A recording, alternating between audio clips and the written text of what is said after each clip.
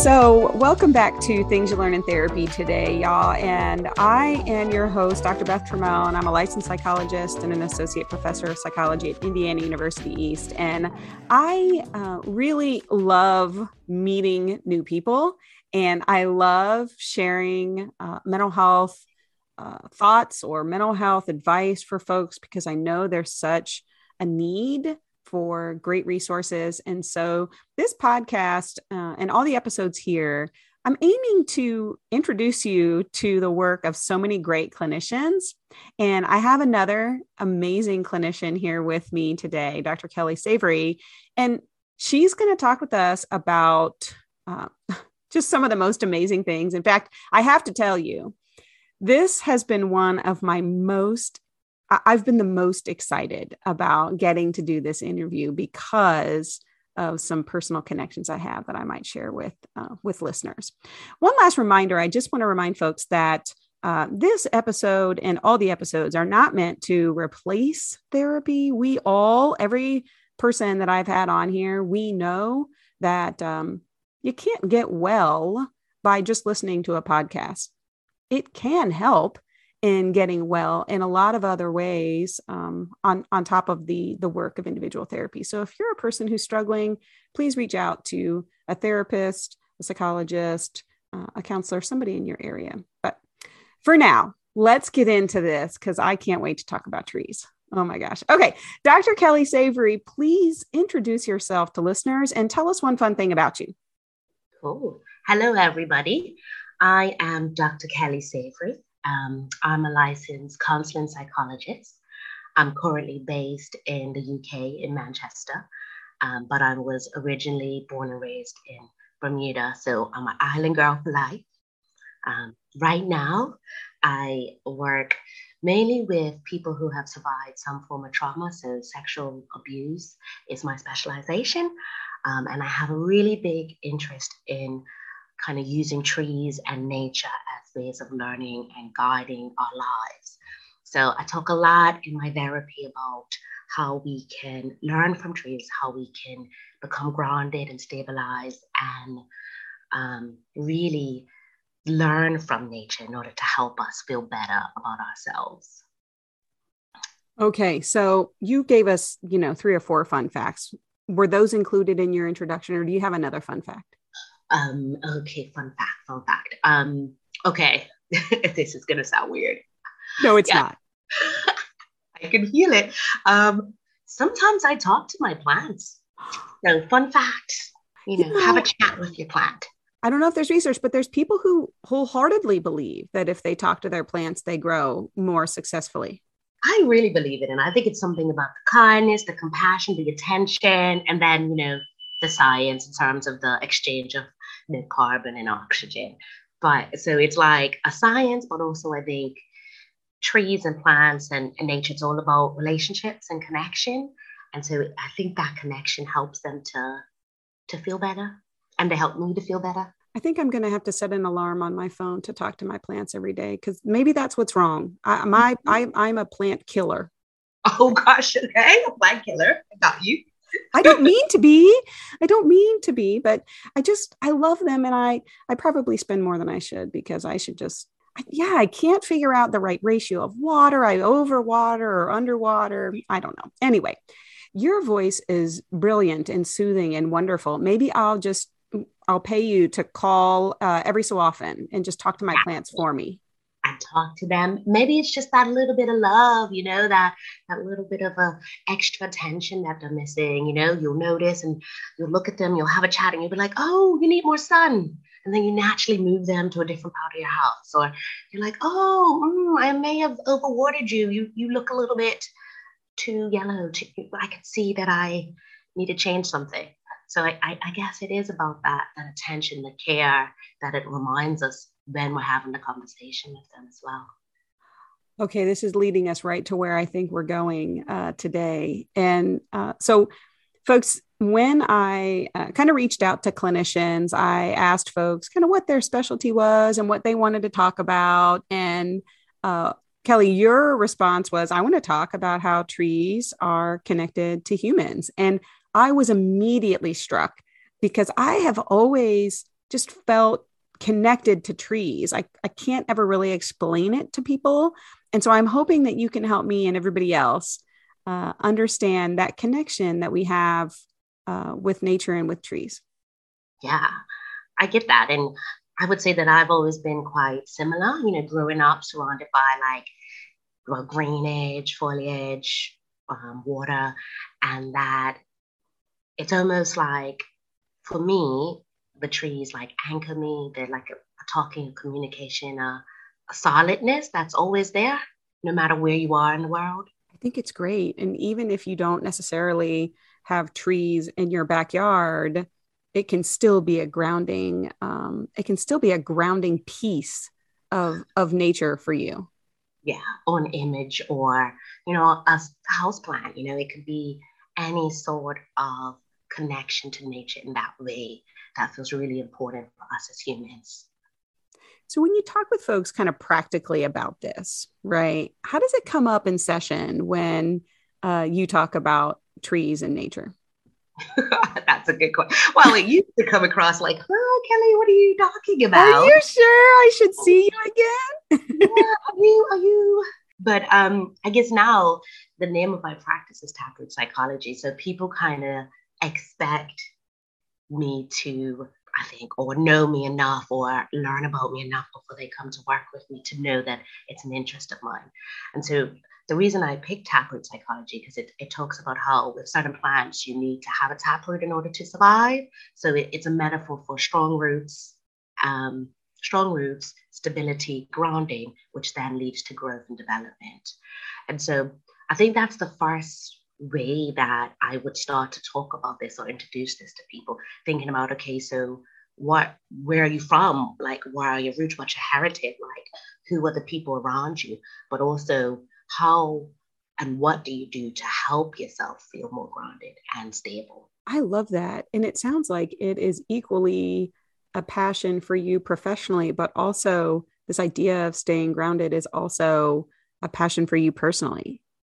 Yeah, definitely. I guess it's because for me, as a therapist, I can't do what I do. I can't live my life as a person without having the stability and grounding. Because how can I show up? How can I be present and be in my relationships if I don't have that solidity in myself? So if I'm a person who's coming in and, I'm like, I don't really understand what it means to be grounded in, who I am or who my family is, or maybe I don't even like my family.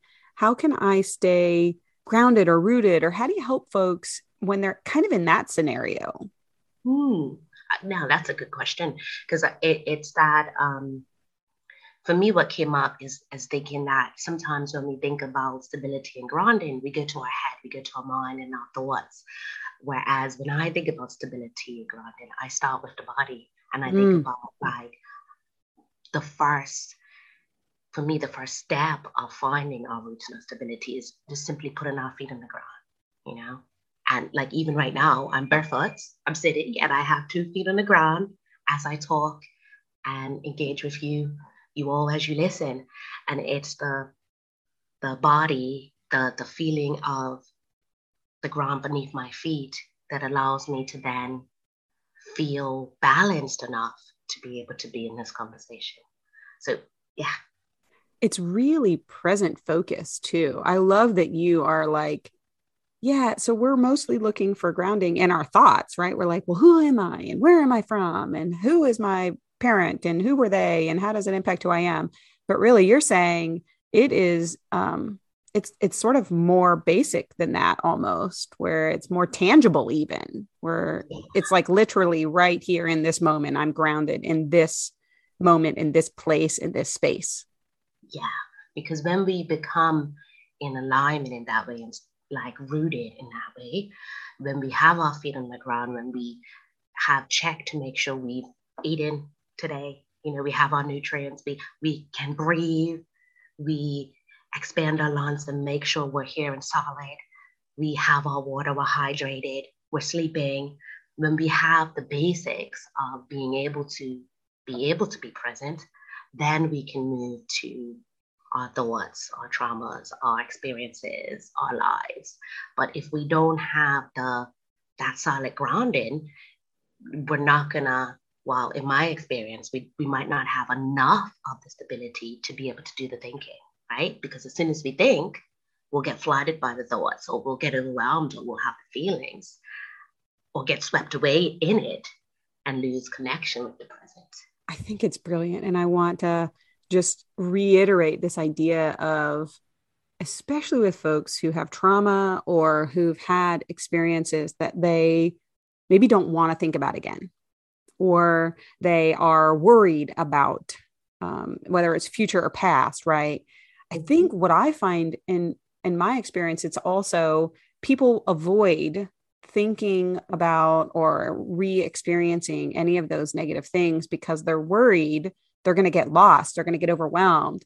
And so I think what you're saying is that this grounding, this sort of being rooted, is our safe place back, right? So if we're rooted, if we can stay here and stay present, we can always come back to this if we start thinking about or doing. Is that what you're saying? Yeah, you got it. That's exactly what I'm saying. But so it's that by being rooted, by being able to know how to center, it doesn't matter if we suddenly get caught up, because we know we can come back to ourselves. We know that we have a solid foundation to return to, and that security in ourselves. And it is not dependent on anyone else or anything else, right? It is us. It's our body. It's our way of being. So good. Okay. So as we were chatting a little bit before, you also sort of mentioned trees as sort of social beings and how we relate to other people that also sort of mimics trees. Can you talk more about that? Yeah. I mean, did you know that trees love? And no, that trees, sorry, Beth is like nodding her head, like shaking her head. I know how many moments I'm going to have where my mind is blown today. I just am ready for it. Trees have emotions. They have fear. They feel love. They grow better. If you think about forests, they grow better in network, in communities. They like, I'm just thinking of this image. Sorry, I realize you can't see in my mind, but this image of two trees growing together and bending, and trees are stronger together because, what we can't see by looking at their branches and their trunk is that underneath the ground, the roots are often in networks, and they're connected, and they're sharing nutrients and carbon and water. And like older, more mature trees, they actually help younger trees to grow. They share, and they speak and whisper and communicate with each other. So a good example of this is like if a tree is under threat, if a bug is coming or something and it's attacking one tree, what the tree will do is it will release a message through its roots to the other trees that's in its network to prepare and get ready.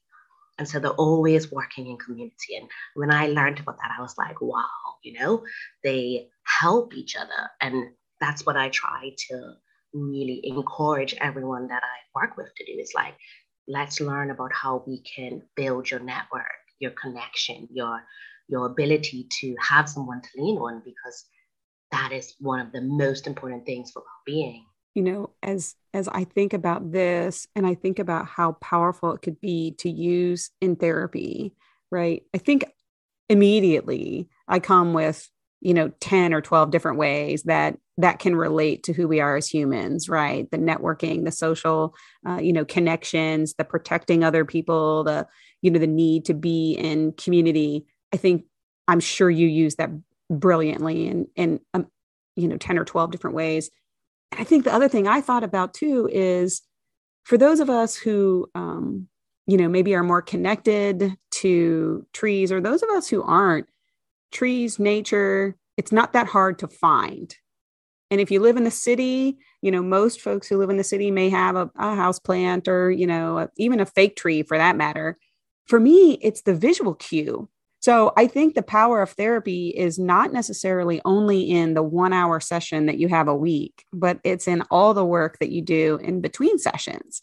And so for me, I wonder if using an analogy like the trees is so great, because every time I look at a tree, after Dr. Savery has told me about this connection, it almost triggers this healing moment in me over and over if I pay attention to the trees and can like kind of include that moment in between sessions. I'm not in my head like, yeah, like for me, it's an anchor, Yeah. in my life. It's my anchor. It's my visual anchor of positivity, and a way that I resource myself, and a way that I constantly, I might be overwhelmed, I might be stressed, I might be in a place I've never been before, and my eyes might meet a picture of a tree because they tend to be around, or see a plant or an image or an actual tree, and I remind myself, be like a tree, get my roots, put my feet on the ground, take my breath, open my branches and extend. Like so many ways of being connected as a human, and that connection to nature that allows us to sometimes get there. So you just said like trees are my anchor, right? And then as you were walking through, I was picturing almost this ritual that you just kind of described, where I don't know how often you do this, but maybe you can share that. But you kind of said, I kind of sit down, I put my feet on the ground, I take my deep breath, I extend my branches. So I'm like picturing you, in your living room or in your office, and you sit and you put your feet down and you bring your arms out. Like, is that a ritual that you do and that you recommend with folks? Yeah, it's a stretching, isn't it? Sorry, I went straight to the trees and the expanding, but Yes. it's definitely prepare for myself, for my day, for my life, for any big events, or even when I just need a quiet moment, right? Yeah. Because sometimes it's not going to be expanding, it's going to be time for rest. And, trees also teach us that, because in the winter, they go dormant and they lose their leaves and they take some time to restore. And so it's that, like, sometimes it's going to be about expanding and growing and being in community. And sometimes it's going to be about restoring myself, like giving myself what I need and resting. So I mean, I love this. And I think the idea of kind of grounding yourself, having an anchor, really being intentional in all kinds of moments throughout your day or whenever you kind of need it. For me, it's also kind of akin to that like power pose, like some people have a power pose. Yeah. Some people have sort of a tree anchoring metaphor that when we look at trees and we're mindful of that.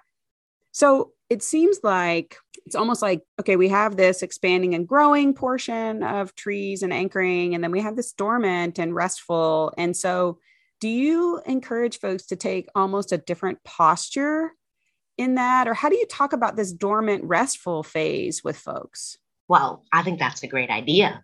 And I might start to do what you just said in terms of taking the pose, because when I was there, I was like, oh, that is fascinating. And, I do use a lot of body movement, but I haven't connected it with the tree yet, but I could see how you would. The way that I tend to use it now is through the reminder of rest and the importance of self-care. So I feel like sometimes we almost need permission to take a break. It's like, I don't know why, but we need permissions to allow ourselves to rest. And what bigger permission giver is that of nature? Like, if every part of civilization, of community, of the world needs rest, even your tree outdoors, why can't you? And that's how I would think about it. So it's reminding people of the bigger connection and relationship between themselves and the world around them. I read a book, and now I can't remember what it's called, but essentially it was talking about kind of the rhythms of the seasons that, in certain parts of the world, we get different seasons. Some parts of the world, we don't necessarily get those seasons as distinctly, but that those seasons should match kind of the rhythms of our lives and our bodies, and how we expend and we save and energy, and we expend and we kind of save moments for rest. And so do you kind of also incorporate that sort of like rhythm based philosophy? I don't know if that's the right way to say it, but Yeah, no, I think that what you just said about the energy, like giving and expenditure, is a really helpful exercise to do with people or to do with yourself.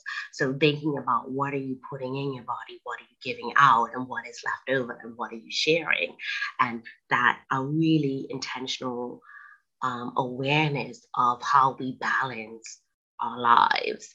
And so I can tell you a story. So as an island girl in Bermuda, we don't really have a seasons. So we don't have no, let me amend that. We do, but we don't have the leaves changing color and like, so we don't have the constant reminder.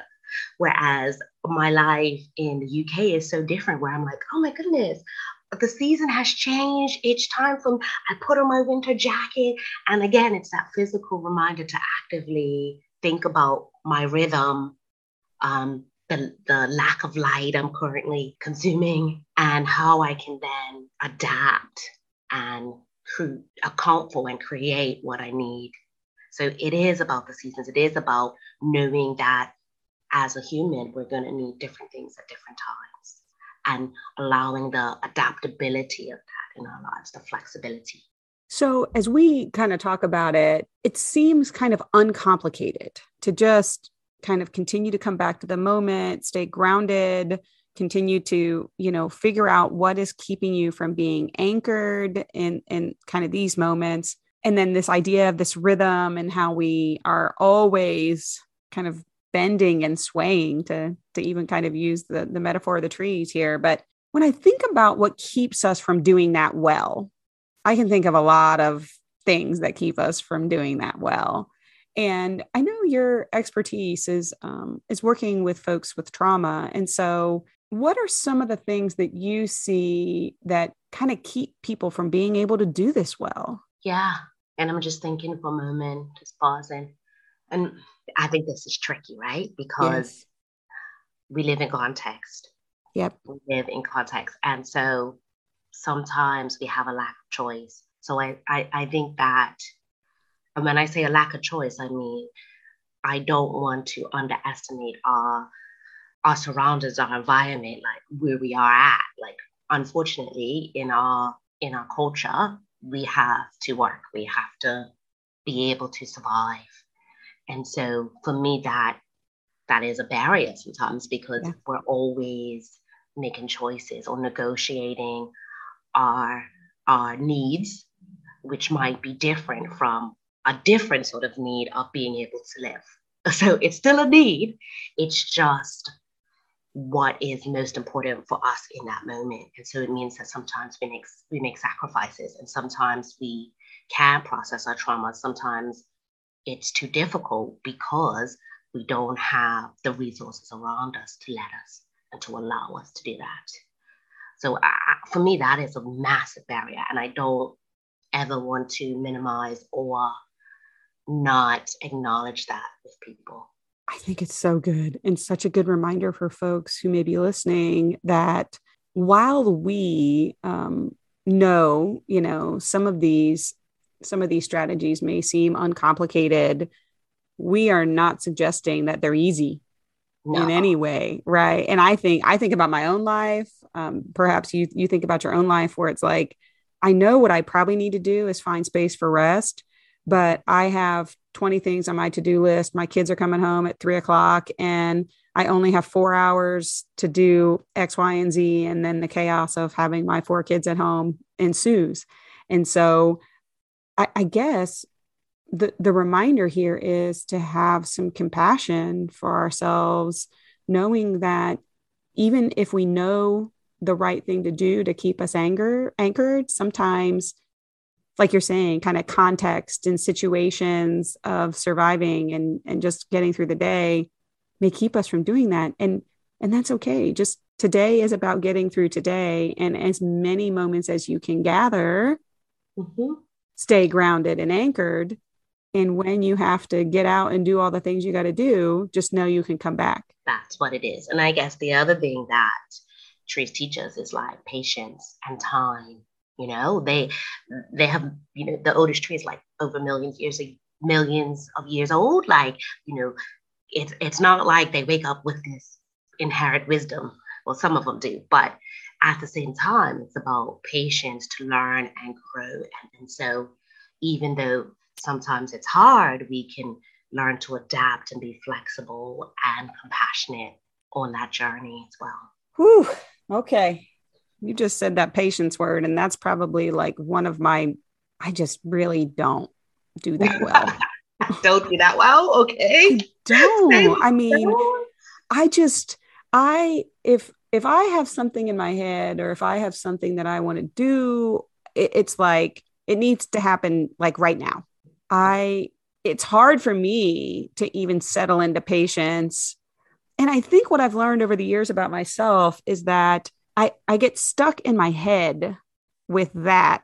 If I know it's something I have to do, or it's something I want to do, it's like I can't get it out of my mind, even if I write it on any one of the 100 note cards that are on my desk with all of my to-do lists for forever. So this patience thing really is a challenge for me personally, but I think for other people too. So when we live in a world that is go, go, go, we value people who produce a lot of things, who do a lot of things, who don't rest well. We sort of praise those folks. We definitely do. What do we tell people? And maybe just, hey, put myself on the clock here. What do you tell me, Dr. Savery? I tell you, well, what's more important in your life? I ask you to really deep dive and ask yourself, what do you really value?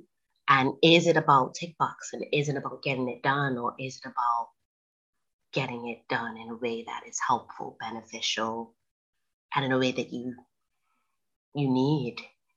And so, yes, the patience is really, really hard. And I'm kind of like, I have moments in my seasons where I go faster and then I might rest.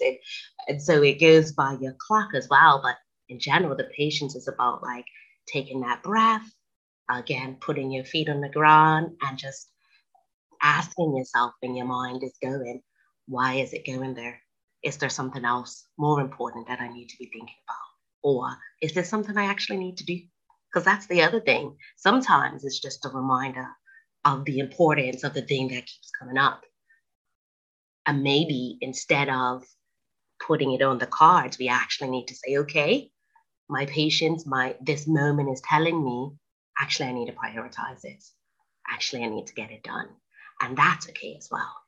It's so good. What is important to me right now? And do I need to prioritize this now, or can I prioritize it later? Yeah.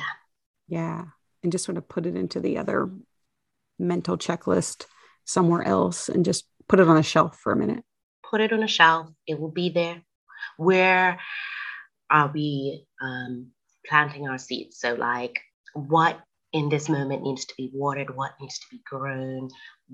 What do we need in terms of nourishment and fulfillment? Okay, tell me more about that. I use the planting seeds analogy a lot, mostly with parents when we're having conversations with our kids or our teenagers, because what I find is that folks want to plant the seed and they want to, water it, and then they want to immediately harvest. Right. So they want to have this conversation. They want their teenager to take it all in, figure out their personal plan for changes, and then immediately implement their new personal plan, like all in a span of, 8 minutes. So talk to me about this idea of levels of energy and, ways that we kind of tangibly use that metaphor well. I love that. For me, I think what you just said was key, because it's like people expect it to come up in 8 minutes, and you think, and here's my why can't it? Come on. But the point of this is a reminder. How long does it take a tree to grow? And I think that answers your question. How long does it take to actually learn something new? I'm sorry. I'm laughing because your question is so, like, I can just imagine just being like, well, what do you expect? How long do you think it takes to grow a tree? Yeah, that would be my answer. And that's exactly how I would say it. And that's exactly how I would encourage people to remind themselves about their plans, their intentions. Like, for example, if I'm planning something, for me, I want it done immediately, but I also know part of my process is I think about it. It's in the back of my mind. And it's growing without me paying attention to it. And suddenly I'm like, oh my goodness, it's ready. It's ready. I'm going to replant it in a bigger pot. I'm going to get more resources for it. I'm going to figure out how to make it the best version of whatever it is, but it always takes time, no matter what it is. I haven't had any experience where it just happens. And if it is, it's kind of out of luck versus like some people are just lucky. Some people are just lucky. I love that, actually. It's like, yeah, sometimes it just works out, but it's not actually because it has been kind of growing and being nurtured and, kind of pulling all of the pieces together in a way that produce this kind of fruitful product. Yeah. And I guess with that, it makes me think about some of my thoughts around power and privilege and oppression, and kind of really, again, all of this is in context, right? Like, because some people they're just really privileged, and, I can show them respect, and I can acknowledge that is where they're at, and they can acknowledge their inherent privilege. And I can also acknowledge that it might take me more time, and that's okay. It's not fair, but I can accept it. This is so important for people to realize. And I think it can make folks really uncomfortable to pause, to think about. And I know in my own life, in my own journey of realizing privilege in my own life, I was raised in a family that really valued hard work, right? And so the message was always work hard, work hard, work hard. And now that I am, 41 years old, I'm realizing so much about most of the world is not work hard and you can do anything. Yeah. I mean, that's like that's not a truth. No, it's not. It's like, I'm going to pick on the Americans out there, like that American come on. dream. That American dream, you can be anything you want to be. And that is the biggest lie and the biggest unhelpful statement that was ever publicized, I think, anyway. And I remember the first time I started to think this way, it was my math teacher, actually. And he came into our math class and he was like, I'm sorry, you're just never going to be a mathematician. And I was like, what? I was like, my dreams. I was, not that I wanted to, but I was a bit like taken back. And I remember going home and my dad like being livid and like, why would they crush you like that? And then the back of my head being like, actually, I'm never going to be a mathematician. Like, he's right, and over the years, really coming into a different relationship with that saying and kind of really questioning the reality of it. And as much as I would love that we would all be good at everything, we also have to accept our limitations, right? We're going to be better at some things and not at others. And privilege plays a big part in how working hard is not the only thing that leads to opportunities. Yeah, it does. I share with parents, don't tell kids that if they just work hard, they can be anything they want to be, because it puts this unrealistic expectation on our kids to say, hey, yeah, I worked hard on this math assignment and I got a D. I don't know. I worked hard to be, in the first chair with a violin, and they pick somebody else. What do you mean if I just work hard? And really, it's so much more than that. It's about who you know, what you look like, who your family is, who your parents are. That opens doors. And some folks may not necessarily want to hear that, but that really is kind of the truth. Yeah, it is. And some people might try to underestimate or minimize how big of a truth that actually is. But it is. Yeah. And I think you also brought up something that I see a lot is, kind of being afraid to tell kids some truths, because we don't want to crush their dreams, or we don't want to make them feel bad about themselves. But the truth is, all of us have inherent strengths and skills, and sometimes they could use a little direction and even some admission of or allowance of failure, right? Instead of saving our kids from making mistakes all the time, sometimes we got to let them fail so they can realize, oh, maybe this isn't what I should be doing. And sometimes we need them to fail so that they can know what it means to not be good at everything. Oh, A good loser. Like, there is so much grace in losing and still respecting the winner. And it feels like society now makes it such a bad thing to not be first when second can be just as great. And the truth is, you're not going to be first your whole life. No. There's been many times where I have never been first. And if it's a running race, I would definitely have been last. Like, it's just the way it was. And the amount of like learning and dignity and pride in myself I have of that is good. It is so true though, where we are so trained to think I am a better human when I land in first. Yeah. In whatever thing I'm doing. Yeah, we are. I guess for me, it makes sometimes the individualized part of the emphasis. There's such an emphasis in the world about being this independent, this strong, this like, I don't need any one person. And actually, it's just not true, because we're born social people who need connection, who need love, who we're humans, right? And it feels like sometimes that is just so underestimated. I think you're so on track. And if I come back to this analogy of the trees that we've been talking about, in a world of social media and likes, and, we're all aiming to be the best, most popular individualized tree, right? We want to be the tree in the forest that everyone knows is the best tree. Yeah. That's not really a good thing, right? I mean, nor is it true, because if we think about forests, right, there is no the best tree. They're always working together. We just don't get to see it because it's underground, it's at the roots. So there's always a connection, a community. There's always people helping.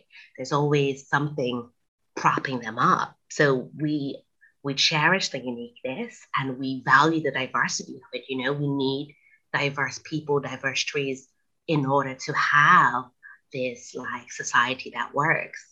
And yet the emphasis on being alone, being the strong one, being the person who always wins, just makes us lose focus, or makes us again lose the very thing that we need to be happy, which is love and connection and support. I just love this, the image of these trees in the forest. I mean, I can think over and over how often I could use this in my everyday life. When I'm feeling isolated, I can sort of picture myself as that lonely tree, and the lack of protection, the lack of nutrients, the lack of connection to my community, when I'm feeling like I'm kind of on the outside of the forest, right? For whatever reason, I feel like I'm an outsider. For whatever reason, I could just come back to this moment thinking, how can I get better connected and better grounded back to the forest? Yeah. Or you can go take a walk with the trees, because it reminds me of this quote. I don't know where I got it from, but it's like, you're never lonely when you're surrounded by trees and nature, because they're part of you. And so go hug a tree. And so you're giving yourself the energy, the nutrients, the support that you need with another living creature. It may not be a human, but it's a way of, I don't know, placing your hand on the trunk, feeling their life force, and regenerating yourself at the same time. It's why we often tell folks, get outside, take a walk. Doesn't have to be a strenuous walk, but it's really kind of that, even if people aren't realizing it, right? It's sort of happening, maybe even subconsciously. without you even knowing. The moment you're going out, you're taking that walking, you're taking in the oxygen, the thing that the tree provides you, you are coming back to yourself. And the more that we encourage people, and I encourage you listeners to become intentional and put like an active awareness on this process, the more you'll potentially feel that nurturing and that change in yourself. It's so good. And I think for me, and what I hope listeners also experience, is this increased awareness, right? So if you're a person who maybe does feel, maybe you didn't realize it, but you feel more connected to nature when you get outside, I think what we're saying is bring it to a conscious awareness instead of subconsciously. Bring it to the awareness and spend time being intentional about receiving the energy from nature, receiving the energy from the trees. And that conscious awareness, that moment of coming back to yourself, then allows you to then take it forward with you. It's so good. It's so good. Okay. So I know that you have something interesting to say because I can see it on your face. So tell me the point that I can just tell. Yeah, I was trying to squeeze it in and I was like, I don't know. I just wanted people to know, like, did you know that trees are adapting and self-generating, so they self-heal? And so I just wanted to say, like, it feels really important. I was thinking about like coming to therapy, not being in therapy potentially, and on this healing journey. Like trees, when they get wounded, when they get cuts, what they do is they actually self-heal themselves. How cool is that? It's so amazing. I mean, and I think about trees that maybe some of us have seen that have like carvings in them, or like, I don't know, what other injuries do trees have except like man-made injuries? Bugs, I guess. Bugs and stuff. But what happens is that if they get cut, what they do is they create a knot. So the knots in the trees. Uh-huh. And what they do is they direct the nutrients around it, and they keep the knot and they adapt around it. So it's like they self-generate it. They self-generate by keeping sometimes the wound, keeping the hurt, but growing around it. And I just think that is kind of really moving and really something to learn from, that we can have these things, we can create a knot over it, we can develop from it, and yet still be okay. Okay. So I think about this within the context of trauma, right? So, a person who may be listening, who's experienced trauma, and they sometimes have the internal message, or someone has told them that they're broken or they're damaged. I can see how you might use this, but do you reshift that narrative by using kind of this metaphor? Yeah, to help people understand how you can still grow and be okay. Sometimes I might invite people to go on a walk and look for the knots in trees, and to notice the ways that nature has learned to adapt despite, the storms, despite humanity. You just have to go to a park and see how adaptive nature can be. And so it's the reminder that it's possible that sometimes people forget. So it's a physical reminder of how no matter what happens, we can learn to continue and grow. We can adapt and continue to grow. Yeah. Adapt. We don't have to stay stuck there. We don't have to stay scarred there. We can grow and kind of mold around this thing that has happened. Yeah. It's so good. I'm so glad you shared that. It was so good to share. Okay. Dr. Kelly Savery, you just launched a website. You have Instagram. Tell people how they can find you. On Instagram and through my website, you can get me at Taproot Psychology, where I'll be sharing more of this information, more of my ideas. And specifically on the Instagram, my focus is on helping people get grounded. So learning tools to help you come back to yourself. It's so good. I checked out your Instagram earlier this week and was loving all of the images. So I encourage folks to follow and check out your website, because I know you're going to have some really great stuff there. For anybody who's interested, my work is makewordsmatterforgood.com. And most of what I do is on Facebook, but some Instagram. And I've started doing TikToks, which totally terrify me. maybe I should do more of them outside. Maybe just that would be yeah. Anyway, so my focus is on, those communication strategies to connect with folks. So thank you for being here, Kelly. It has been so fascinating, so fun, so empowering, really, to hear your thoughts on how nature can help us. Cool. Thank you so much for having me. It's been really fun. It's great. All right, listeners, until our next episode, thanks for listening to Things You Learn in Therapy.